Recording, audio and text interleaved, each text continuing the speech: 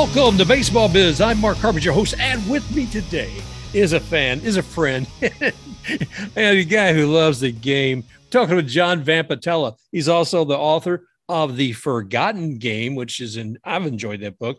That's about Game 5 of the 2004 ALCS. If you haven't read it, get it. I love it. There's a lot of history there, and maybe a couple of people that we'll talk about today who were in that game. Wow. How you doing, John? I'm doing great, Mark. It's really good to talk to you again. I've had a good summer. Not the best baseball summer from where I sit, but it's been a fun year otherwise. I got to say thank you to the Red Sox for your game on Sunday because I enjoyed it. I enjoyed it a great deal. Anytime anybody's beating the Yankees at Yankee Stadium is fun, but doing it with such finesse. Michael Wacha, as a Rays fan, we had him here for a little while, and I thought he was okay. I never felt like, oh, great, Wacha's on the mound today. But boy, oh boy, I was glad if I was a Red Sox fan to see him on the other day because he just killed it. He was very impressive. It was interesting when they signed him. It was one of those pretty low budget, kind of classic Chaim Bloom, at least Chaim Bloom with the Rays kind of signings, right? He wasn't great. I remember back in 2013 when the Red Sox played the Cardinals in the World Series, Wacha was supposedly the next great thing, throwing 97 miles an hour and had unlimited potential. And he just I thought he never realized it. He never had the career that it looked like he was destined to have. And, he was just okay. Right. He had a couple of pretty decent years, then a few years, and the last 3 haven't been great. And so when the Red Sox signed him, I was like, oh, that's just a depth signing, which there's nothing wrong with that. You can have some, he's a professional, which is good. Right. But not the guy who's going to carry your team, but he has been fantastic for the Red Sox. And I admit I was surprised. I just didn't expect a whole lot. And if you watch that game, which I'm sure you did on Sunday night, he was dominant. Oh, yeah. He was moving the ball all over the place. He was changing speeds. He had Aaron Judge in a box, which doesn't happen very often. And it was great to see. I'm happy for him. And of course, anytime you beat the Yankees, as you said, it's a good day. Yeah. And I got to tell you, I mean, it was interesting too, because like I said, seeing Wacha out there, and it's been like since the last of June before he's been able to come out and play. Yeah, he got hurt, and that was one of the knocks on him was, can the guy stay healthy? And of course he couldn't. He's been out for a while. But what was actually surprising about the game on Friday was that he pitched as well as he did, but that he went as deep as he did. The coming off an injury, especially in today's game of baseball, which I know you and I have talked about, I really only expected him to go 5 innings, and they just kept putting him out there, and he just kept mowing him down. It was fantastic. Well, it was glorious too. I mean, it was great seeing him, like I said, coming back out. And I too was surprised. Well, maybe he'll get 4 or 5 innings today. Maybe they'll do that. Or maybe the Red Sox will put a starter out there today for a couple innings and somebody at the end. But no. And but I enjoyed watching the man facing Aaron Judge. I mean, 2 strikeouts, and I think Whitlock came in later in the game and struck him out again too. Yeah, Red Sox fans must have just been my superlatives I'm thinking of against, but it must have been exciting. It was great, and there haven't been that many exciting moments for the Sox this year. So it was a good weekend series. Whitlock's another guy who has been great for the Sox. He came over. I think it was a Rule 5 pick from the Yankees organization. And so he's been the gift that keeps on giving, which is really nice. And the Red Sox signed him to a multi-year deal for pretty cheap dollars. And he's been terrific. So nice to see him back. He'd been hurt a little bit during the year as well. So nice to see him back. And, Aaron Judge, I think we talked about this the last time we were talking. He's going to be one of those really interesting off-season situations. The Yankees offered him a ton of money. He turned it down. He's 30 years old, and he's obviously a monster. right? Yeah. And he's on pace for like 66 homers this year, and that hasn't been done since Bonds. So, I mean, the guy's incredible, obviously, but at his age, is he the kind of guy that you want to lock up for 8 years at 35 million per? There's only a handful of teams in baseball that can even handle a contract like that. So it'll be interesting to see. Yeah, ironically, one of the teams that he would fit perfectly is Boston. They really don't have much of a right fielder. Verdugo plays left. Obviously, they don't have Mookie Betts anymore, and they have, going into next year, they'll have I guess I'm making some assumptions. I'm assuming that JD Martinez might not be there, and I'm assuming that Xander Bogaerts might opt out and not be there. So they'll have a huge need for a big right-handed bat. They have a big need for a right fielder. Judge is both of those things, and it would hurt the Yankees. It would be, in some ways, just a perfect signing for Boston to sign him away. But if you look at the history of this, now I'm on a roll here, Mark. So if you look at the history of players playing for both Boston and New York, it's almost never the case that the good player goes from New York to Boston. It's almost always that when a player goes from Boston to New York, the best part of their career happens with later on with the Yankees. You don't generally get it the other way, but I'm super intrigued to see what happens with him and whether the Red Sox even give him a run in the offseason. I doubt it, but you never know.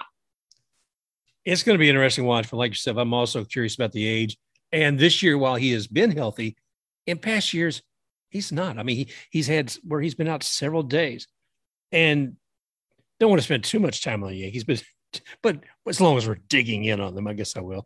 By the way, hey, we can talk about how bad they're losing lately. I'm all fine with that. How's your Aunt Irene doing, anyways? Well, she's funny you mentioned her. She's she didn't have much to complain about for most of the season because the Yankees were on like 120 win pace for a long time, but they've lost 12 of their last 14 or something like that. Yeah. And so she's posting things like, pull up the kids, it's time, like, what is she giving up on the season? Like, come on in, Irene. Like they're still in first place by a lot. So she's so funny. And I love reading her every day. It's a Yankee post about this or that. Yeah. You told me before early in the season that she had some comments and that's like, oh, come on. They were absolutely killing it. And they still are, but gosh, and they're suffering. I mean, here's the funny thing. You look across the league and a lot of teams have had injuries and have been suffering throughout, but the Yankees, they really didn't. I mean, LeMahieu was there. Giancarlo Stanton was there. Matt Carpenter, when they brought him in, 3 big guys that aren't making it to the plate right now because they can't. They physically can't. And so that's got to be part of the situation. The other is, I think the Yankees don't believe in themselves without all those guys out there. I mean, Judge, how could he do all that the other day? I mean, 3 strikeouts with you guys and a ground out, I believe, 2. What's going on? I mean, everything's been turned upside down. Stranger Things. What's going on out there, man? I don't know. Baseball is a funny sport. They still have plenty of talent for sure. They've got a great rotation and a really solid bullpen, but even really good teams go through bizarre funks where suddenly nothing goes right. I have a feeling they're gonna right the ship and be really good. They've just got too much talent, and obviously at some point Stanton will come back and LeMahieu will come back, and they'll be back to. I guess LeMahieu is back, but they'll be almost at full strength, I imagine. I don't know if Carpenter's going to be back though. He might be done for the year. His injury was pretty significant, and they've lost a couple of arms, but they're so overwhelming in terms of their total talent level. I certainly expect them to be right there at the end. I want to talk about the Orioles, though. I mean, it is amazing to me what they have done. And it's very easy to say as a Red Sox fan, oh my gosh, what a terrible year. You're behind Baltimore of all teams. But they've been, for the last 2+ months, they've been really, really good. And not just like good for Baltimore. They've been really good, period. And I'm actually happy for that organization. They've gone through just so many seasons where they've been terrible. And they're a proud franchise and a really good fan base, and they play in a great stadium. And I've never had the animosity towards Baltimore that, of course, I have for the Yankees, being a Red Sox fan. But, it's good to see Baltimore coming back and being a solid competitive team again. Yeah, I'm likewise. I was talking with Nathan from Full Count Chaos, a Baltimore podcast. And we were earlier on saying, well, they're looking good. We're seeing some of these new guys coming up. Where Rutschman's, what he's doing. And, this Mateo fella, he seems to be doing pretty good. Wow. Right now I'm looking at the wild card standings, and they're just out of it in the American League. The three wild cards at the top now are Seattle, Tampa Bay, and Toronto. And Baltimore's only 1.5 games out of being in the wild card.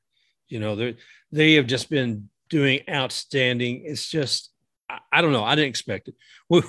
The Rays were fortunate enough to get to take a series with them the other day. And it's been fun watching them too, because Odor, as you know, he can be a little fiery fella. Yeah. And he and the Pete Fairbanks kind of went back and forth, the pitcher for the Rays. But, oh gosh. Well, the opportunity that Baltimore has, I don't want to say they're going to turn into the Astros, but if you remember, it's been about 5 or 6 years that the Astros have been really good. But the way they got good was by being terrible for quite a while, for 5 or 6 straight years where they won, a relative handful of games a year. And they were able to build up their system. They had tons of great draft picks. Those guys worked their way up into the majors. And the core of their great Houston team all came through these great draft picks that happened because they were so terrible. Right. Baltimore is now starting to see the fruit of that process as well. And not that you'd rather be bad for a long time, but at least being bad does give you an opportunity to improve through the draft and build an inexpensive talent base that can allow a team like Houston or Baltimore to add in just a couple of high-priced guys at the right spots to supplement an inexpensive young core that has talent. And you can do some damage that way. And I think that's what they're trying to do. What's interesting, Red Sox fans are just complaining about Chaim Bloom and his approach. And my thought is, they won the World Series in 2018, and then the next year they re-signed and gave out some huge contracts, particularly the Chris Sale extension. But in order to win in 2018, they'd made a ton of trades, giving away prospects for talent, and it worked. They won the World Series and had the best team that the Red Sox have ever had with 108 wins. Right? They were just awesome. So Dave Dombrowski's plan worked.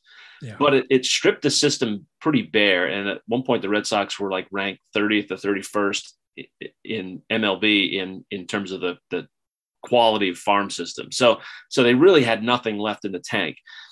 And in comes Chaim Bloom, and he's tasked with rebuilding the franchise. Well, he knows that the way to build it is to have this great farm system that continually pumps out high quality players, major league ready players, so that you have this inexpensive base to work with that has skill. And then you can add, and with Boston as opposed to Tampa, he'll have more money to work with to add in some of those high priced players as well. But that's how you have to build a franchise. That's what the Dodgers did. That's what Houston did. That's what you have to do. But he's also been trying to do that while still being competitive. Yeah. Without tanking for 4 or 5 years. And so that's why even during the trade deadline, you saw him, it looked like it, if you're not really understanding what he's trying to do, it looked like they have no plan, right? It looked like, wait a minute, if you're punting on the season, that's why you trade away Christian Vasquez, the catcher. But then why are you picking up Tommy Pham? What are you doing? And it's like, well, because I think he still wants to be competitive while rebuilding the system. And I think really about 3 years from now, the Red Sox have this pipeline of awesome prospects that should be just making their way into the majors. And I think he's setting the Red Sox up for tremendous success, but Red Sox fans just can't be patient. They just can't be patient. And the grumbling, and you hear on WEEI radio, is just unbelievable. It's like, how privileged we get. I remember in 04, people said, if the Red Sox just win it one time, I'll never complain again. Right. And they've won it 4 times since then. Right. And they're still complaining. Red Sox fans are still complaining. I think I understand what Bloom's doing. I think I understand it. I could be wrong, but I think I understand his plan, and I'm on board with it. I'm okay with having a couple of years that are, struggles, if it produces the kind of organization that he's looking to build. Yeah. And I mean, looking at what's happening, first thing I say, Christian Vázquez, come on, really? What's going on here? And then you said, like, he brought in Tommy Pham. Tommy, wow. Even then I thought, well, Tommy's kind of been off and on, but he likes a new challenge. And he seems to be doing pretty well for you guys. Yeah, he's been fine. And I don't know that he's all-star level player, but they needed an outfielder, and he fit the bill. Reese McGuire's done okay, behind the plate. He came over from the White Sox. So they just took 2 out of 3 from the Yankees. So they're still being competitive. They're not great. They're still 2 under 500, but it's not an epic disaster of a season that the Red Sox fans think it is. They're not 30 games under 500. They're competitive. For the most part, the season has been a competitive season. Everyone wishes your team was better. Of course, I wish the Red Sox were 20 games above 500 rather than 2 games under. But I think they'll just kind of have their nose, under the playoff tent, right? Throughout the rest of the season. They may not make the playoffs. It probably won't, given that they're 5 games back and there's like 4 teams ahead of them for the wild card spot. But it should keep baseball interesting the rest of the way. And he's really setting up the organization for the future, which I really like.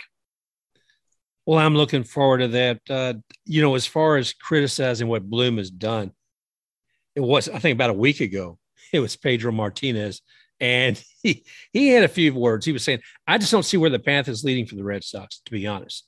Let's see what else. They have a headache with Rafael Devers, have a headache with the most consistent player they have ever had, Xander Bogaerts. And they just got rid of Christian Vázquez, who figured that out in the middle of the field. It's hard for me to figure out what the mentality is. I don't know how much they know about their health, but their health has not really been impacted by the position players as much as it has been by the pitching staff. I think they need help in the bullpen, and I think they need help in the starting rotation. I think he said this before Chris Sale took a fall, but Oh gosh, yeah, that was crazy too, huh?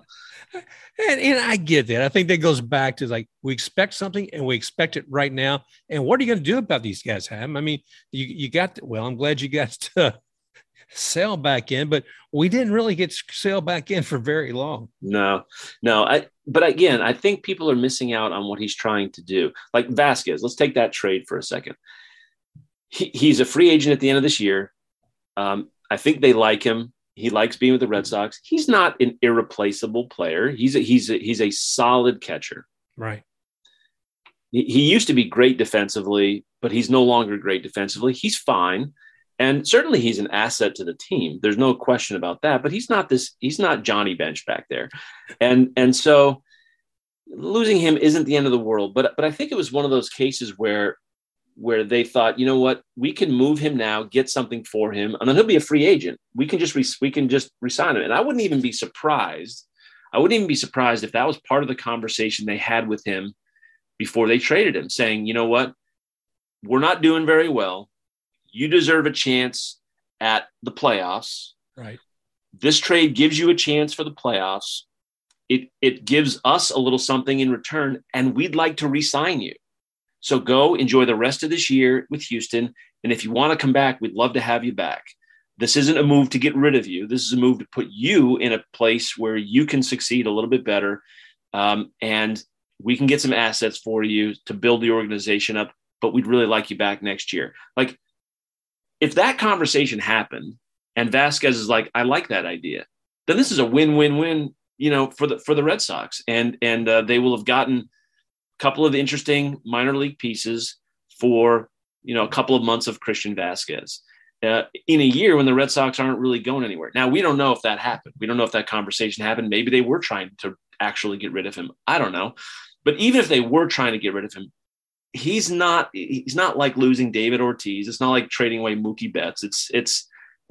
it's a pretty decent catcher. That's all. It's not the end of the world. Yeah. And, people can't understand it looking at Bloom and some of these others. We're not looking at the 3-dimensional chess that he's playing. He's looking, 5, 6, 7 moves ahead. And like you said, maybe a conversation did or didn't take place with Vasquez, but I can certainly see where it might have. And even if that conversation didn't, I could see that as a potential strategy that Bloom may employ later on. So yeah, it's been interesting. I know people, they like certain players. They don't want to, but JBJ. Okay. Do you have anything to say about Jackie Bradley Jr.? Well, sure. I mean, he was an integral part of the 18 championship squad, and he is easily one of the best defensive center fielders I've ever seen. He runs hot and cold with the bat his entire career. When he gets hot, you think maybe he's finally figured it out. And for a month he smokes the ball, but then he falls back into not being a very good hitter. And I liked having him on the team. I think he's a wonderful outfielder, but he's not a very good hitter. And on the whole, it's not a huge loss to not have him. I wish it would have worked out because I like him. Right. And kind of what you were saying before, you tend to root really hard for the players that you have some affection for. And I have that with him. He was part of the outfield with Benintendi and Betts and Bradley. And that was a magical group that helped them win the World Series. So I'll always have a fondness for Jackie Bradley Jr. I wish he was just better. I wish he was better. And, I wish he was helping the Red Sox. Instead, he's with another organization. And of course I wish him well, and I wish him great success, but I think them dealing him away, or I guess they designated him for assignment and he signed elsewhere. It's not a crazy, huge loss again. It's not the end of the world for the Red Sox. Tommy Pham right now is probably a better player.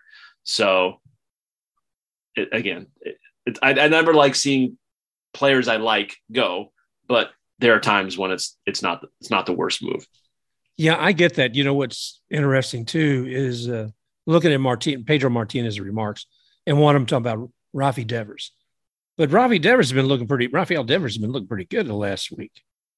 So when you ask the question, remember when Soto was on the trade block and it was a question of, who really wants to pay this guy $80 trillion to play baseball? And you think there's probably a relative handful of guys in the league who are worth those mega contracts. Judge is going to get signed to one of them. I don't know if he's going to be worth it because of his age and his, he's been banged up over the course of his career. He's obviously an amazing player. But Devers is one of those guys you back the Brinks truck up for. He's 25. He's an elite hitter, right? He's an awesome player, and he's gotten better with the glove. Again, he's just 25, and he really hasn't had much of an injury history. He's typically been very healthy. The sky is the limit for this guy. You could sign him to a 10-year contract, and it would only take him through his age 35 season. So you're not even dealing with the late 30s that a guy like Judge, his contract would take him through. So if you sign him from age 26 to 35, that's 10 years. And you expect, elite performance over the course of those 10 years. I wouldn't be surprised if he gets a 10-year, $350 million deal. And if I was the Red Sox, I would sign him to that. I don't normally like the idea of these monster contracts, but the Red Sox organization has gotten under the luxury tax and financially they're in good shape. And he's the guy. Like I love Xander Bogaerts. He's been a great player for the Red Sox, but he's 30. And, if you sign him to one of those big deals, you're going to get, the tail end of that, or the second half of that is going to be a struggle. And his power numbers are down. He's still a very, very good player, and I love the guy. And I would rather see him on the Red Sox, but not for that crazy money. But Devers is a different story. He's the one guy that I think the Red Sox should sign, especially he's a huge fan favorite. He like everything you could want in a player, he gives you. And again, he's only 25.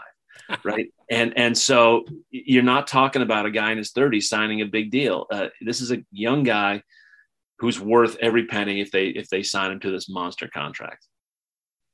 Yeah, you look at that baby face, and if you didn't know any better, you say, "Oh, is that the same guy I saw up there at the plate just a little while ago, or who caught that ball and got that back over the first with a double play?" Yeah, it's. I wouldn't be surprised they like I said, had to pull up the Brinks truck for that. And I feel better in many ways about a player like him than say a Juan Soto. I think Juan Soto, not taking anything away from him, but I just feel like there's been so much hype around him.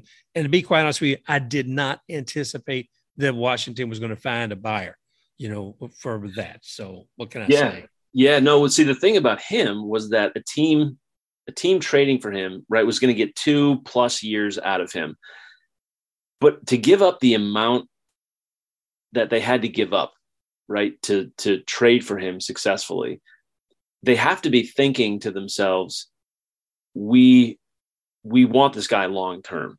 Yeah. So not only are you looking to spend a fortune on him in terms of a big contract, but you also have to give up a ton to get him. Devers is in a different category for the Red Sox because they already have him, right? They drafted him. All you got to do is pay him the money. You don't have to give up anything else for him. And so that's why I think for them, he's a must sign.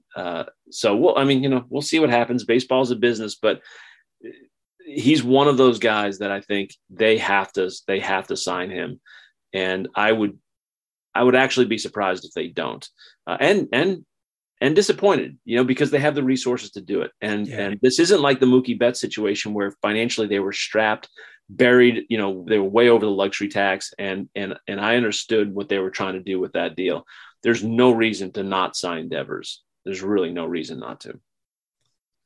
Well, he's one I'm always excited to watch out there. I mean, when you guys are playing against the Rays and I see him over, it's like I just kind of quiver a little bit when I see him come up to bat or a ball go in his direction on the field.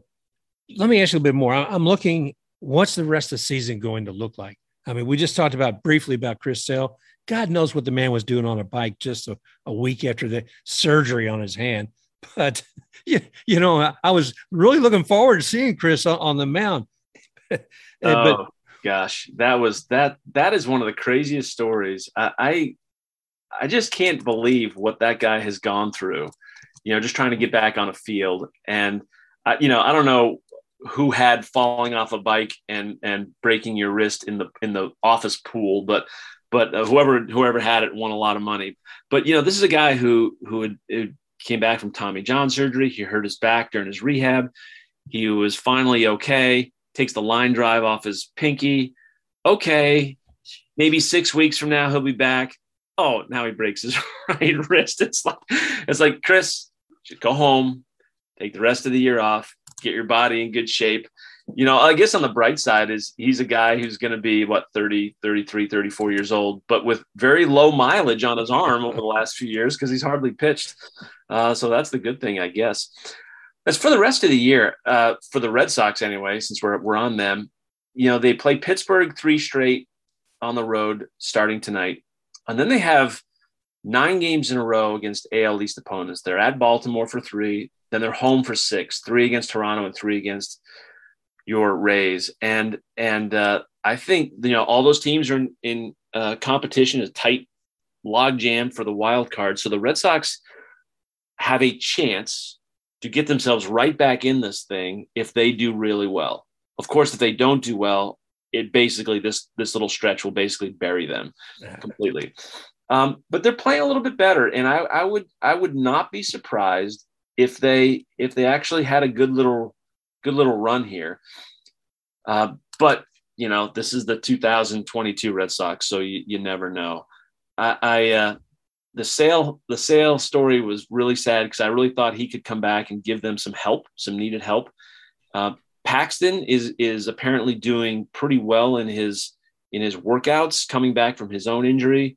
Maybe he'll be helpful because when he's healthy, he's a really good pitcher. So there's another guy, by the way, that as you look towards 2023, they should have Sale and Paxton back, which will really be helpful for them. And the rotation should be in pretty good shape. But We'll see how they do now. I still think the odds are small that the Red Sox make the playoffs, but if we have a conversation after I don't know, September 14th or so. Well, I guess actually not September 14th, more like end of August. I think we'll have a better handle on where they stand. Well, I wish them the best. I mean, I love all the teams in the AL East, and it's been exciting. And the Orioles, I think, was kind of a surprise for a lot of folks, but it shouldn't have been, because that's the team that's been building. And see, that's what I'm thinking about the Red Sox. That is what the Orioles have been doing the last few years, is building this team, making some smart decisions. And that's probably what Chaim Bloom is doing right now. Of course, Chaim Bloom right now, one of his biggest challenges is finding out who has that daggone voodoo doll for Chris Sale. Exactly. And get that taken. But it's still going to be an exciting year for the Red Sox, and like I said, I loved watching you guys take out the Yankees and contribute to their little stretch of losses. So what's that German word for enjoying somebody else's suffering? Schadenfreude or something like that. Yeah, that's it. Yeah. Well, I'm guilty of that, right? Yeah. Well, listen, it is to me, my two favorite things in baseball are when the Red Sox win and when the Yankees lose. So when the Red Sox beat the Yankees, it's even better. All right. So. All right, man. Well, I'll tell you what, any other things you think we should cover today? I did want to ask you, we were talking about big contracts. Mm-hmm. And we have to talk about Tatis a little bit here. Yeah. Right? So I don't know what you make of his story about the ringworm and the medication.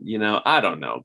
But I just think here's a guy who just signed a monster contract. He's obviously one of the premier talents in all of baseball. And he's suspended for 80 games. And boy, what a situation. And I don't know let me just stop, because I'm still a little bit of a loss over this one. What have you been thinking about that? Oh gosh. First I thought, how in the hell can you do something so stupid? I don't care if you're taking it for PED or ringworm. If you're going to take that much money, if you're thinking about taking Tylenol for a headache, sit down and talk with the doctor for the team, because you've got too much at stake. That team has too much at stake. And from what I've seen with interviews with the players, they're not exactly too compassionate about the whole thing. They're not seeing very happy about it for sure. Oh, no. But some of them saying, you know what? We've done well without him this year. We'll do well without him throughout the rest of this year. And when he's hearing that, that bell in his head should have rang long before all this happened. And I am dismayed that somebody with that much talent is in this situation. And even if it's, like I said, the ringworm thing, have enough sense to say anything that you're going to put in your mouth, have somebody on the team look at it and say, oh, I'm sorry, Fernando, that's not going to be the one you need to take. I don't get it, brother. I really don't. You and I will not lose our jobs if we take a steroid, right? It's not good for us to take them, I guess, unless they're medically prescribed for various things. But, as a performance enhancer, it's not good for us to take them. They have negative side effects, but you and I aren't going to lose our job over it. No. When you're a professional athlete and you get tested for this stuff, there's a chance that you could get busted and face a really harsh, long suspension. He's facing 80 days. Yeah. Right. If that all takes place next year, that's half the season. One of the best players in the game gone, and it really hurts your team. And it doesn't seem that hard. Like if you're truly trying to be on the up and up, it just doesn't seem that hard to do what you just suggested.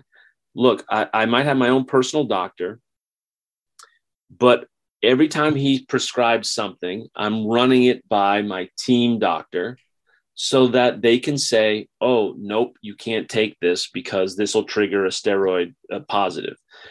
Okay, we have to come up with an alternative solution then for whatever it is I'm dealing with. I can't take that drug. Okay, like it just doesn't seem that hard, right, to do that.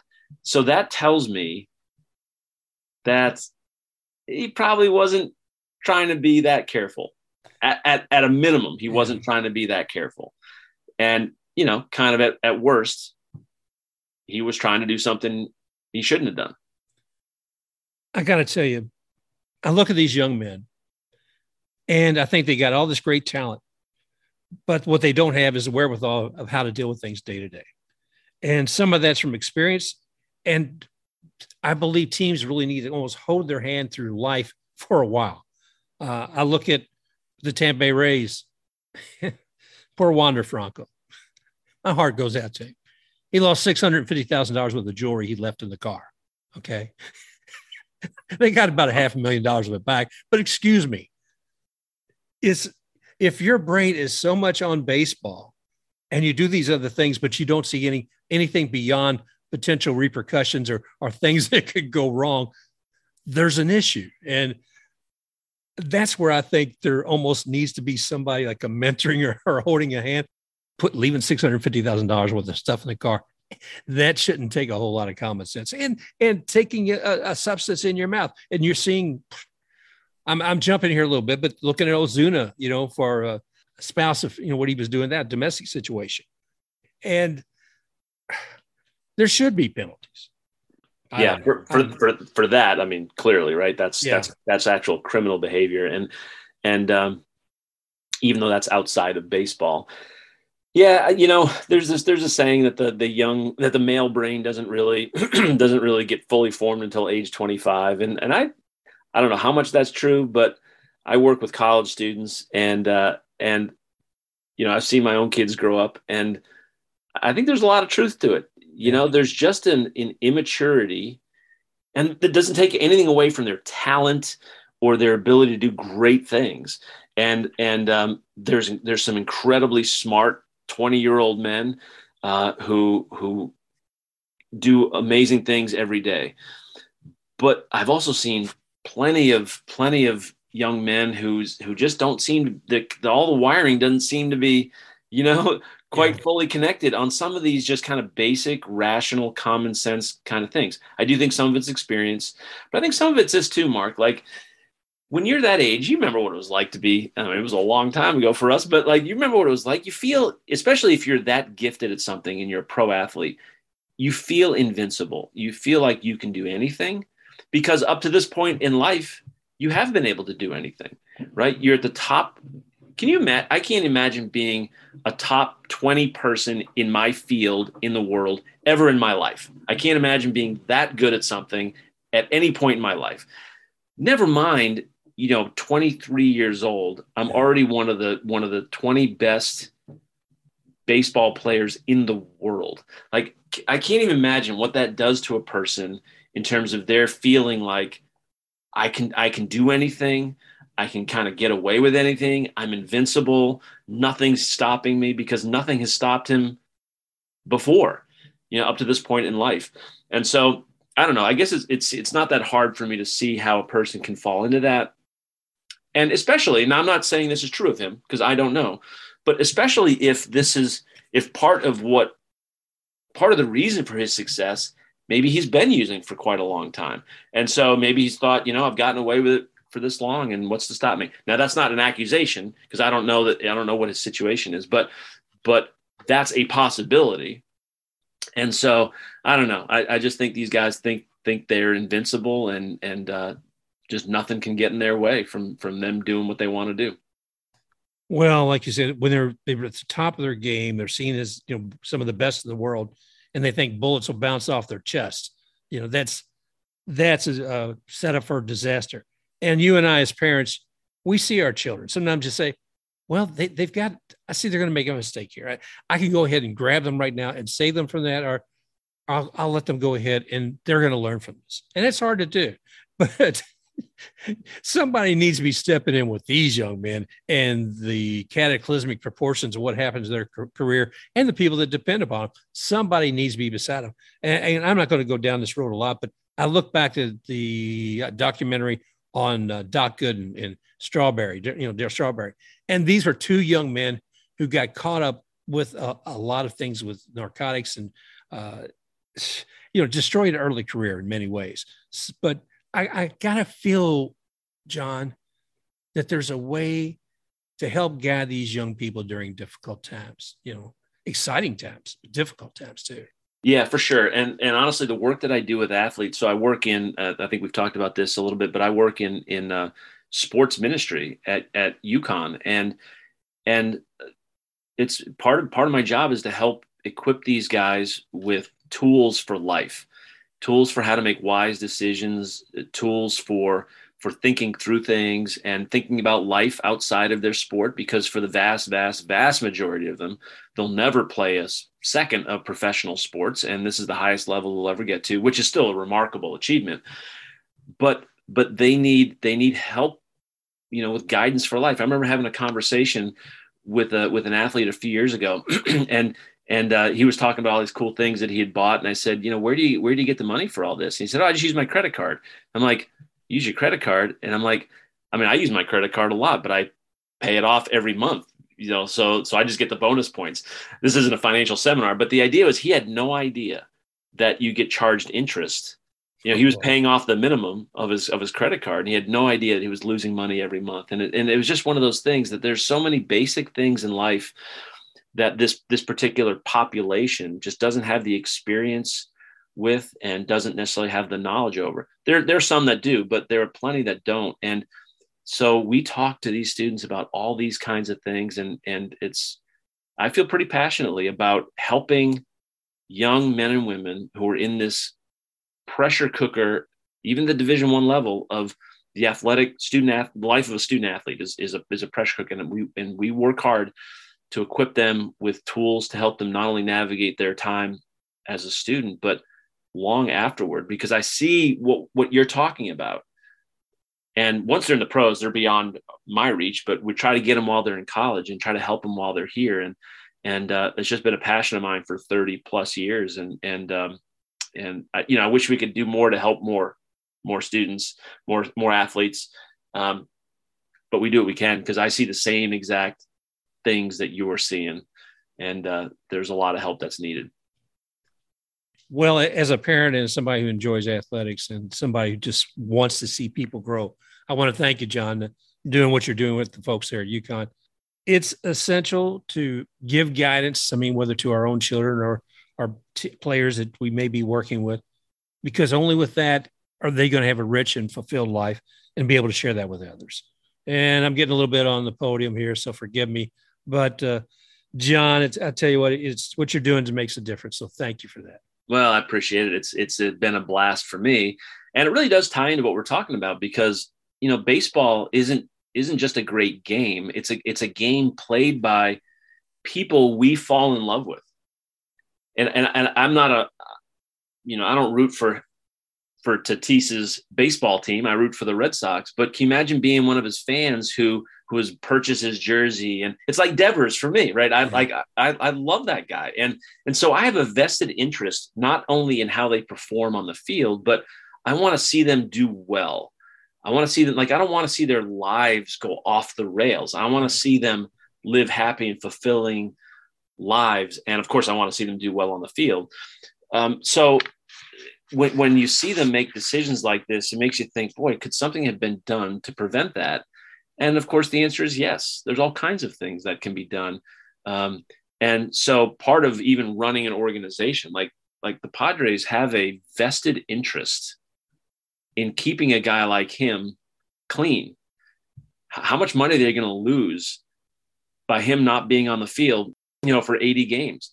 I don't know, but it's not going to be just a couple of bucks. It's going to be a large amount of money. And so you'd think teams would do more, like whether you're talking about mentoring or something, you think teams would do more to actively step into their players' lives and keep them on track, because again, it affects their bottom line as well. Oh yeah. Well, John, I appreciate you being here today and talking about the Red Sox and us talking about athletes' health and the mentality that it takes to kind of get through the day, and not just with athletes, but everybody.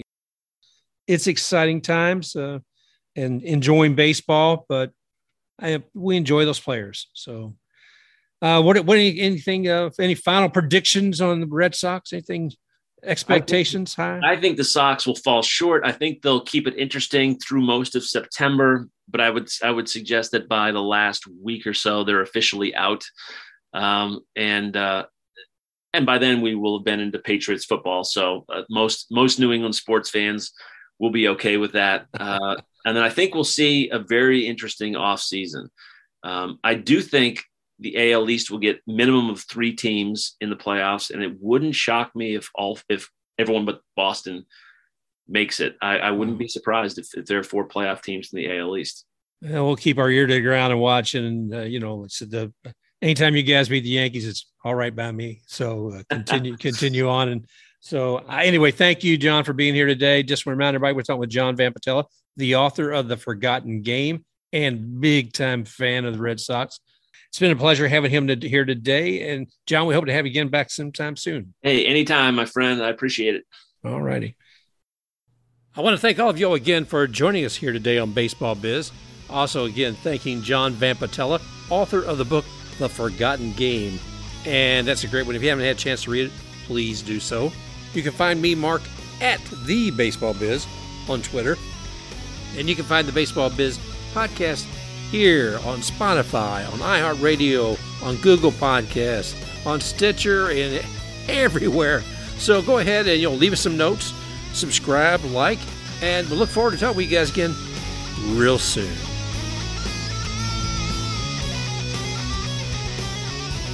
Special thanks to XTake RUX for the music Rocking Forward.